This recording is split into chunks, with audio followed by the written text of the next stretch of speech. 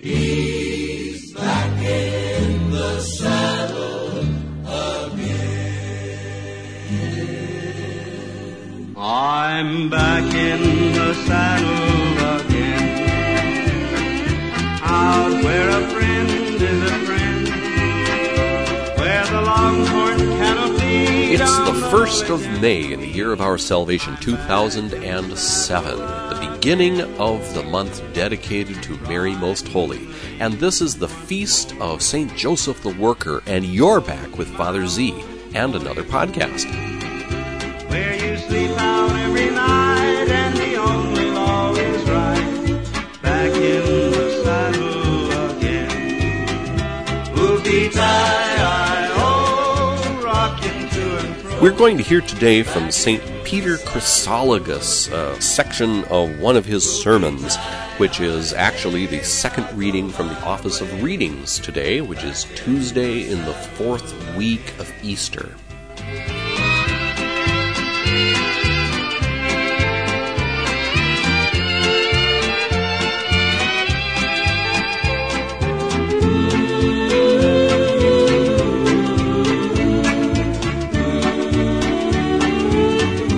We are delighted to have as our guest today St. Peter Chrysologus, St. Peter of the Golden Speech or Golden Word. That was a title that he was given in about the 9th century.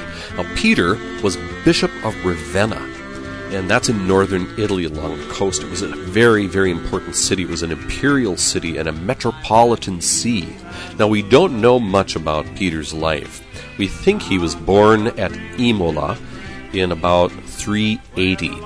And sometime between 425 and 429, he became Bishop of Ravenna. And around 448, he wrote a letter to Eutyches, who was in Constantinople, a priest in Constantinople who was concerned with all of these different Christological problems. And Peter pressed him to submit to the decisions and the teachings of the Bishop of Rome, who was at that time Pope Leo the Great, and to accept what he said because he was the successor of Peter the Apostle. Now, Peter Chrysologus died sometime between 449 and 458, and that date of 458 that we have is when Leo of Rome wrote to Peter's successor, and so Peter had to be dead by then, and that's why we can come up with that date, that terminus ad quem of 458. We have some few authentic works of Peter Chrysologus. We have a letter of his, and we have 168 sermons in an 8th century collection, and about 15 sermons scattered in others. And in his preaching, we hear a highly trained rhetor. You might remember another podcast in which I talked about the divisions of a rhetoric and the questions that they would use to interrogate texts in the division of rhetoric called inventio. Well, we have an echo of that here, of these questions of the who, what, why, where, when, and how, and so forth. You can hear those maybe being answered in this little piece of the sermon that we have today, which is actually taken from the second reading of the Office of Readings for today. But Peter preaches with sincere warmth, and he uses this rhetoric, these tools of rhetoric, as a way of communicating more freely with his people, his great love for them and his great respect for them. You'll hear in this selection how much he esteems his people.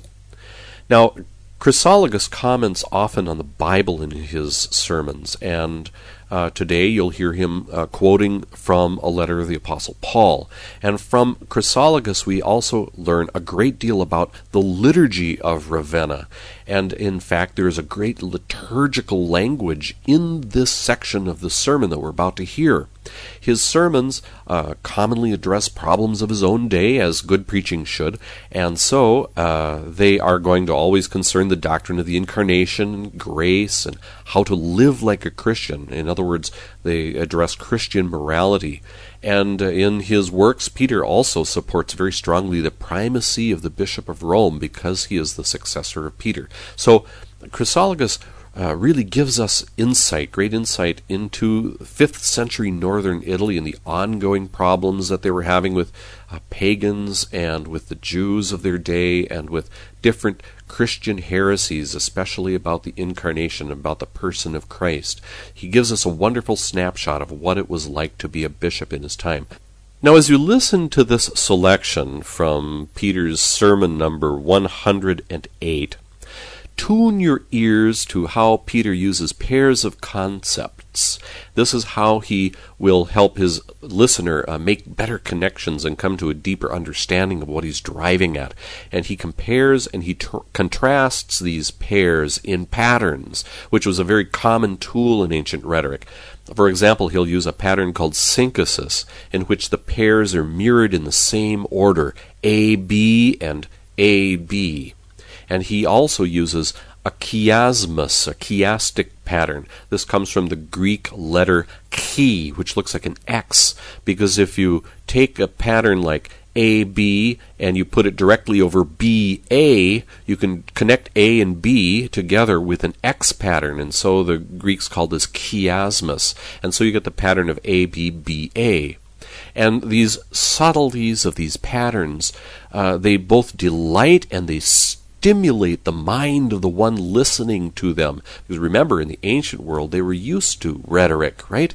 And they thought not just in terms of words, but also in concepts. The way Latin is so beautiful because it makes you hold concepts and hold words like in the air, like a juggler, until the speaker comes to the end of the sentence, because the key word of the sentence might be the very last word. Or if they're speaking periodically, perhaps the whole paragraph and all the concepts will be also linked together in these patterns. And they could hear these things, you see, and we also have to learn to hear them and identify them when we are digging into our patristic readings, like we're doing in these little podcasts. That's why I'm talking about ancient rhetoric and the tools and the divisions and the things that they used to do. So tune your ears to listen to these pairs, contrasting and complementing each other, as we move now into Sermon 108, a selection from it by St. Peter Chrysologus, Bishop of Ravenna.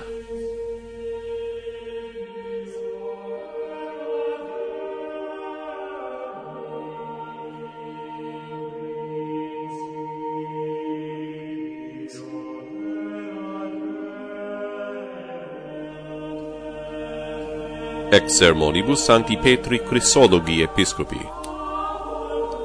Obsecro vos per misericordiam Dei. Rogat Paulus imo per Paulum rogat Deus, quia plus amari vult quam timeri. Rogat Deus, quia non tam Dominus esse vult quam pater. Rogat Deus per misericordiam ne vindicet per rigorem. Audi rogantem Dominum. Videte in me corpus vestrum, membra vestra viscera, ossa vestra, vestrum sanguinem. I appeal to you by the mercy of God. This appeal is made by Paul, or rather, it is made by God through Paul, because of God's desire to be loved rather than feared, to be a father rather than a lord. God appeals to us in His mercy to avoid having to punish us in His severity. Listen to the Lord's appeal. In me, I want you to see your own body, your members, your heart, your bones, your blood. You may fear what is divine, but why not love what is human? You may run away from me as the Lord, but why not run to me as your Father? Perhaps you are filled with shame for causing my bitter passion. Do not be afraid.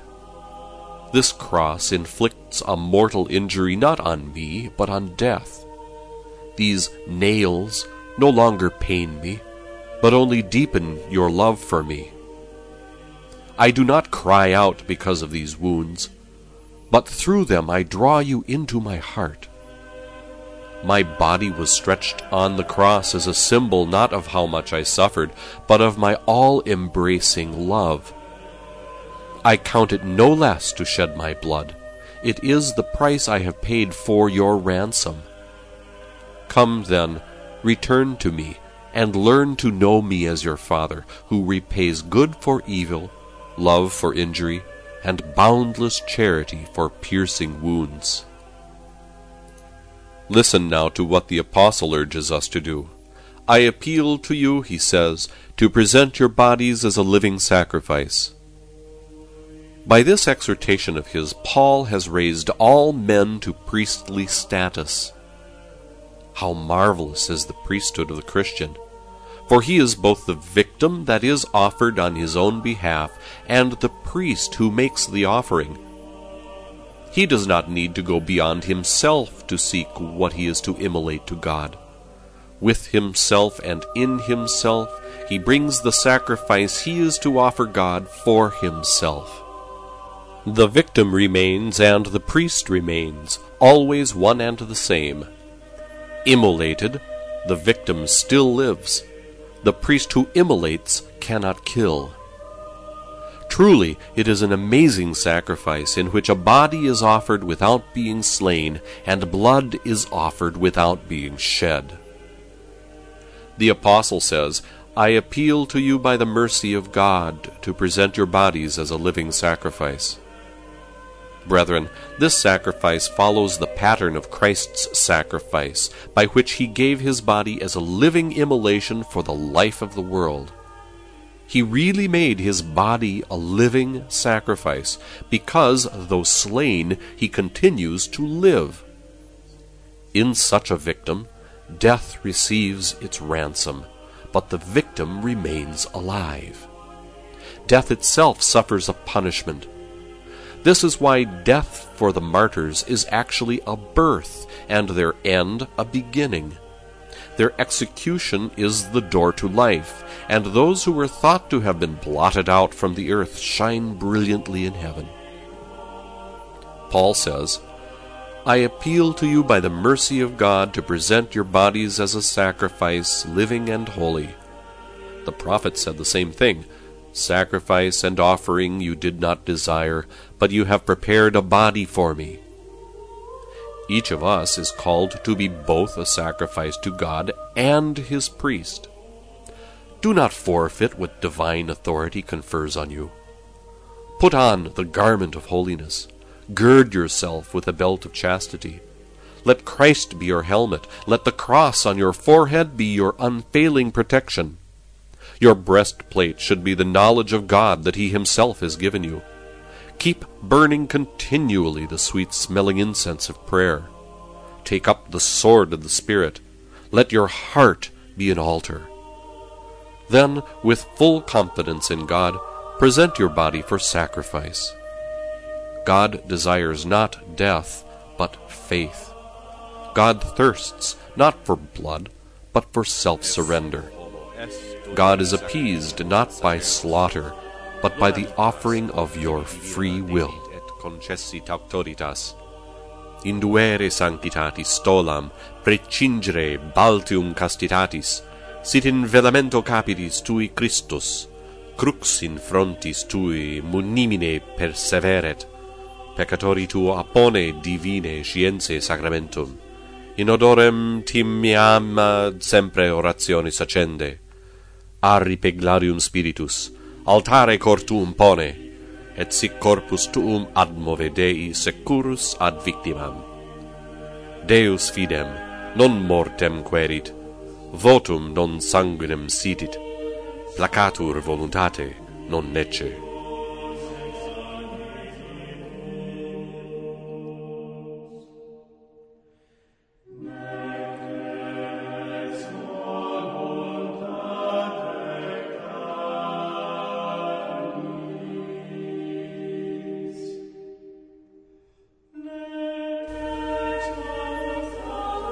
That was part of Sermon 108 by St. Peter Chrysologus, and you can hear the great love that he had for his people and the esteem he had for them, especially in describing them as a priestly people, making sure that they were to identify themselves with Christ's own priesthood. It was very beautiful.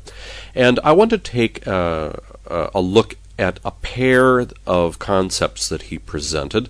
Let's look at how he used fear and love.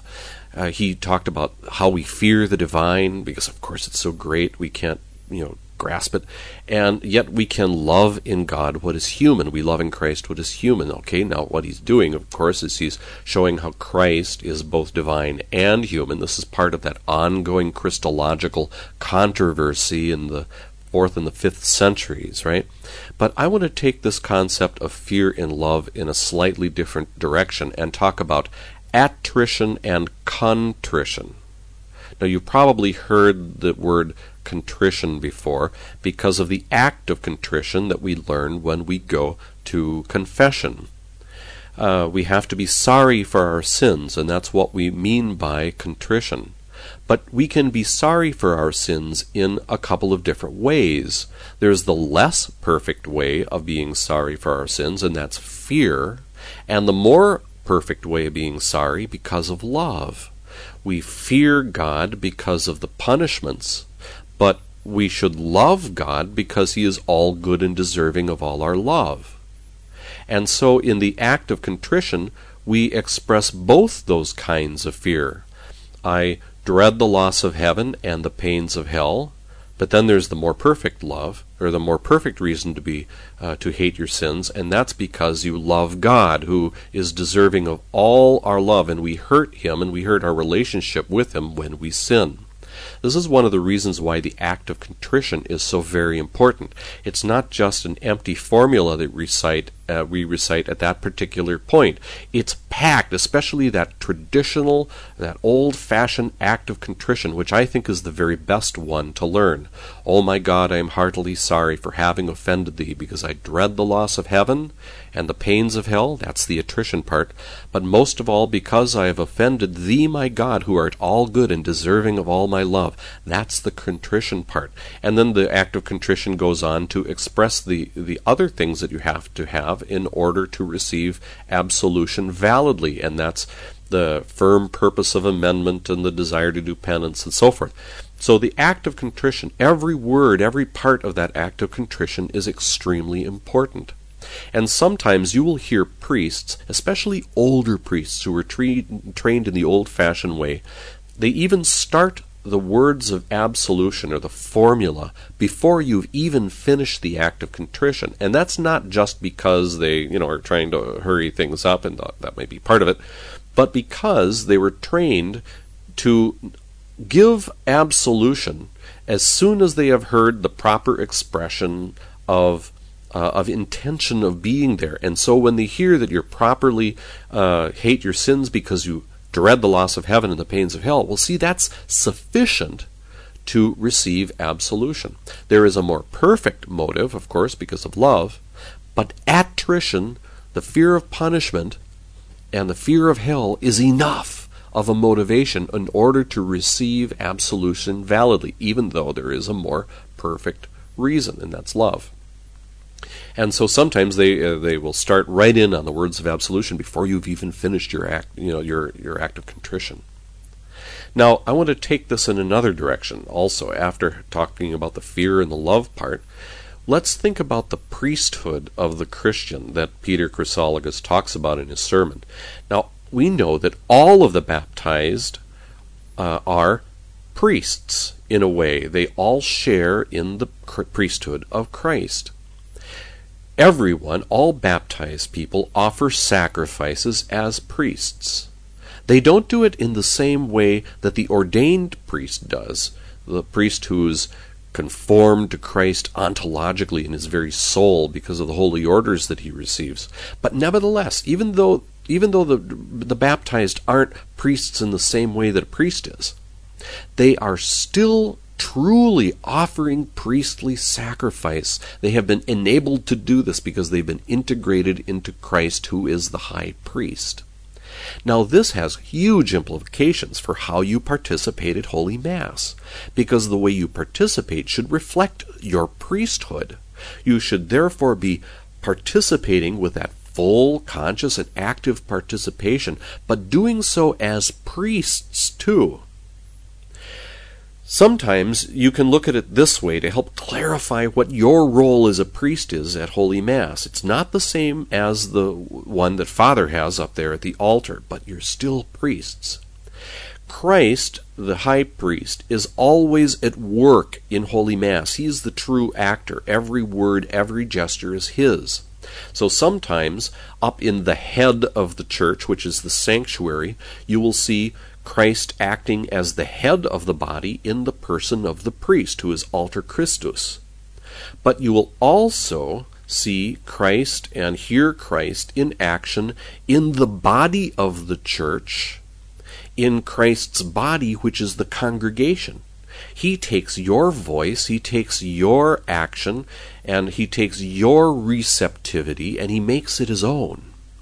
So Christ, who is the high priest and the victim, is also at work in you, in the baptized people there in the congregation.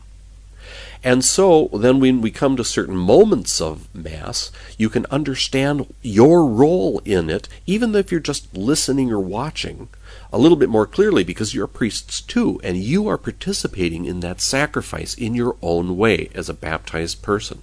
For example, let's just take one moment, the offertory at Mass. Now you can, and you must, consciously unite yourself and your sacrifices to what the priest is doing in preparing the host on the paten and the wine and water in the chalice. You have to watch attentively and listen attentively and prayerfully, actively joining yourself in your mind and heart to what is going on right there on the altar. And just as we had earlier that contrast about the divinity of God and our humanity in a union, we see the wine, which is the symbol of divinity, and the water, which is the symbol of humanity, being mingled in the chalice, but mingled in such a way that the humanity doesn't obscure the divinity. In fact, divinity actually takes the humanity and elevates it.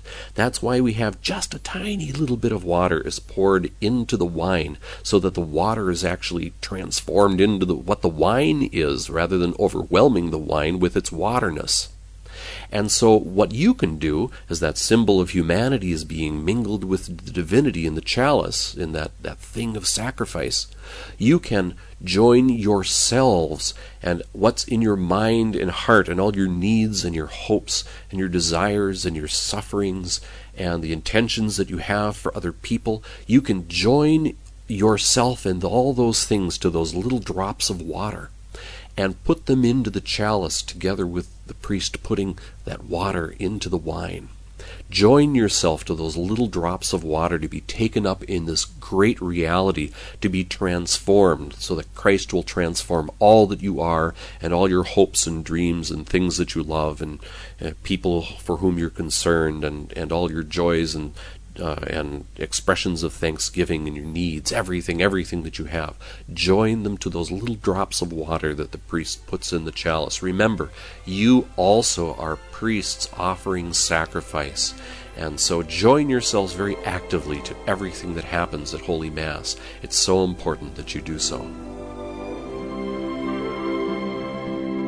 Bring flowers of the rarest, bring blossoms the fairest, from garden and woodland and hillside and dale. Our full hearts are swelling, our glad voices telling the praise of the loveliest flower of the vale. O Mary, we crown thee with blossoms today, Queen of the angels and Queen of the May. O Mary, we crown thee with blossoms today, Queen of the angels and Queen of the May. Their lady. I've just returned to Rome from the United States. I flew back for a short week in order to attend the funeral of Monsignor Richard Schuler at St. Agnes Church in St. Paul, Minnesota. It was a grand event. There were, I would say, about 120 priests or so present there, and Archbishop Flynn came. The Mozart Requiem was used as the music for Holy Mass, and it was a great event for a great priest who has now gone to his reward. But as a result of this quick trip, I was there just long enough really to start getting over my jet lag, and then I flew right back to Rome, and I am now overcome again with the other sort of jet lag, so I don't even know where I am right now. I pity these people who have to make quick and frequent and rapid trips back and forth between continents. I don't know how they do it. But at any rate, last night I attended a wonderful reception here in Rome in honor of the Honorable James Nicholson, who had been the ambassador of the United States to the Holy See, and he is now the Secretary for Veteran Affairs, and it was a very grand event, and there were many interesting people there. It was sponsored by a group called Republicans Abroad, and today I will be meeting a blogger, a fellow blogger, a priest from England named Father Tim Finnegan. He has this wonderful blog called The Hermeneutic of Continuity, and I'll be meeting him in just a couple hours, and that should be very nice. We'll probably go out and have something to eat, and no doubt I'll give you reports on it later on. But I'm going to sign off here. I hope that you'll come and visit the blog, wdtprs.com. That's Whiskey Delta Tango Papa Romeo Sierra.com. I'm very grateful for your participation. I hope you're getting something out of these podcasts, and I look forward to seeing you at the blog. Bye-bye now.